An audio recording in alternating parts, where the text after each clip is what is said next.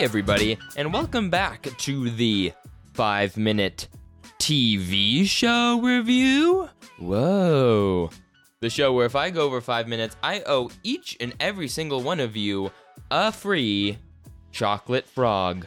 I'm your host, Jacob Cogshaw, and today we're looking at the TV show Fleabag Season 1. I touched a colleague's breast more than once. At a party, they asked me to go on a workshop I'm just a very disappointing man. I hope everybody is having such a great week. This week, it is a little freaking hot up in here in Chicago. Like, what the hell's going on? But it's supposed to get nice and nippy here, like in the 30s, which, you know, whatever, it's fine. Okay. Today we're looking at Fleabag Season 1. I know I'm like really fucking behind the train on this one. Never watched Fleabag before, and I thought it would be time to look into it, and oh boy, let me tell you, is it absolutely stellar. My God, it is amazing. We're looking at Season 1 today. I'd like to make another one of these for Season 2. So here we go. Without further ado, let the 5-minute TV show review start now. Camera speed. Now, here is a motion picture film. 1,000 feet. 16,000 separate photographs. Let's tidy up this tangle of film by putting it on a reel. Okay, here we are. We're in it. Basically, I'm just going to talk a lot about the writing and acting, I think, in this thing, mostly. Just because, I mean, there's great cinematography and everything, but it definitely takes a backseat to the writing and acting magic of this show. I'm just going to say it now, and strictly speaking from this show and seeing the play as well, I think Phoebe Waller-Bridge is like one of the best writers of our time.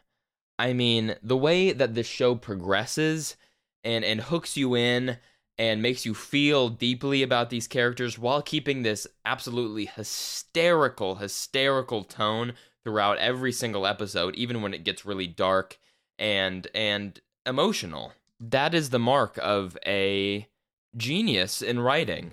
I constantly find myself laughing and crying almost simultaneously throughout this show, and I believe that is the highest expression of the magic that is film and TV. Coming into the show, I wasn't fully sure how I would respond, just because I knew that it's a show about being a woman in the modern world and women's sexuality and what it means to be a woman and all of that type of stuff. But there's so much more thematic elements than just those things that I personally connected to, which I wasn't expecting. Some of my favorite moments to do with the writing are with the man who denies her loan in the first episode. Most of the characters don't have real names, by the way, so that's why I'm like referring to them as not their character names. But the way that Phoebe wrote his character is totally unexpected, moving, hopeful, sad, and beautiful.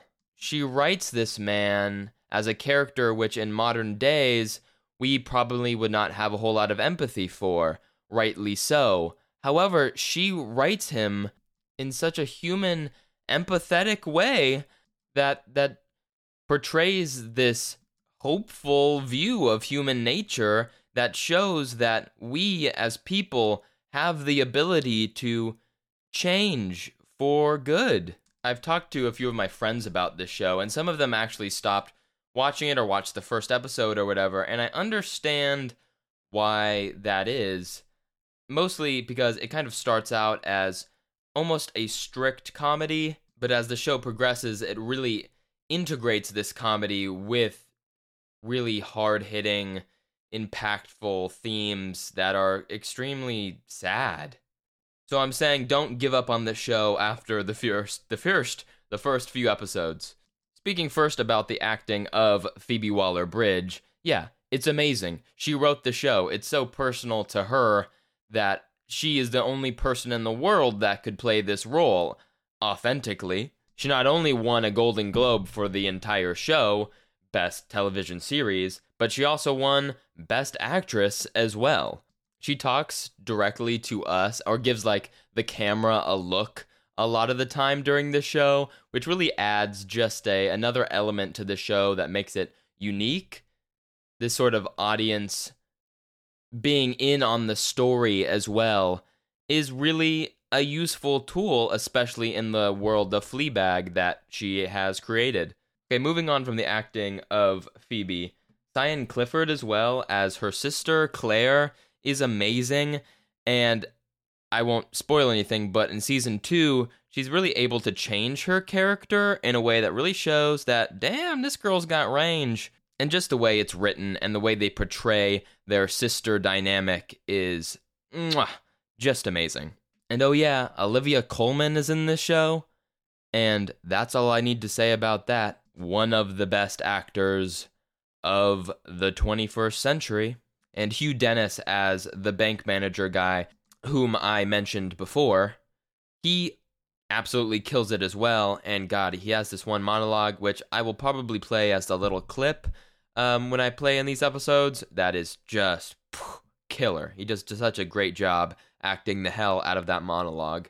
Okay, I'm running out of time, but I want to just mention something really quickly about the runtime of this. It's so short. It's 23 to 28 minutes per episode, and I think that is fucking amazing. Please bring back short television programs. Yeah, the show is amazing, whatever. You know what I'm going to give it. 10 out of 10 for season 1 of Fleabag. Woo! Yeah, I mean, to summarize, I think Fleabag just takes a hold of the medium of TV and really exemplifies what a good TV show is and should be. So, I'm gonna give our Star of the Movie to Phoebe Waller-Bridge. I mean, like, what am I gonna do with my life if I don't pick her? I mean, it's the only option. She is the heart and soul of this show, and the only reason why the show is as good as it is. Well, not the only reason, but she created the show and stars in the show, so yeah, she's the main reason. Instead of doing what I normally do at this point in the show and read what type of movies are coming out in the week, I would like to talk about some TV shows that are coming up in the not too far off future and share some of my excitement with you guys. If this is where I leave you, thank you so much for joining in. I'm sure there's going to be a lot of other TV shows that will surprise me that I don't know of right at this point in time, but I do know of the Penguin series that's supposed to be coming out to Max, and oh boy, I'm excited. I loved The Batman so much. It is my favorite superhero movie ever, and in my opinion, it's not even close to like 2 or 3, like miles ahead of any other superhero movie I've ever seen, and I don't say that lightly. I personally think that movie will be extremely influential, and people will study that movie 20 years from now. So yeah, I'm fucking excited for the Penguin. Colin Farrell, he fucking killed it and was weirdly hilarious in the Batman, and so I'm just really interested and captivated by his character and where the writers of the Penguin TV show will take him. The next TV show is season 2 of Julia, which is a show that I actually have never seen, but has one that I've always been like, oh, I'm gonna watch it next. That's what I'm gonna watch. So before season 2 comes out, I would love to see it. Julia Childs was just such an amazing person who has a really interesting life, and you know, there's been a lot of content made about her, and I'm always want to eat it up. So I'm just excited for season 2 of that and where they'll take that story, and I'm excited to watch season 1 because I need to do that, and I've just heard wonderful things about the show. I've been so disappointed with Star Wars, and especially Star Wars TV shows recently. I'm a big fan of Star Wars, and even the sequels. I said it, they're better than the prequels. They're actually pretty fucking good. Fight me. Fight me. But I'm actually really looking forward to Star Wars Skeleton Crew. I think this has the ability to reignite the franchise, hopefully. I think it has the potential to reinvent the franchise and start new. I think a lot of the recent Star Wars content that's been coming out has just been kind of fluff, with the only goal is to make money and capitalize off the IP of Star Wars.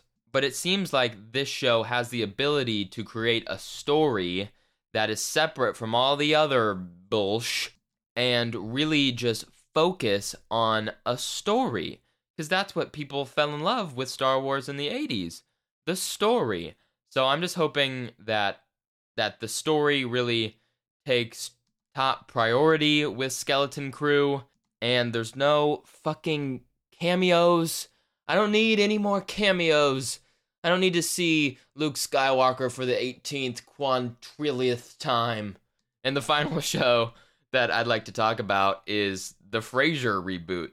Frasier is like a total comfort show of mine, and I hope that they can reignite that show. I mean, does it need a reboot? No, it doesn't. It doesn't. But will I be watching it? Yeah, I will.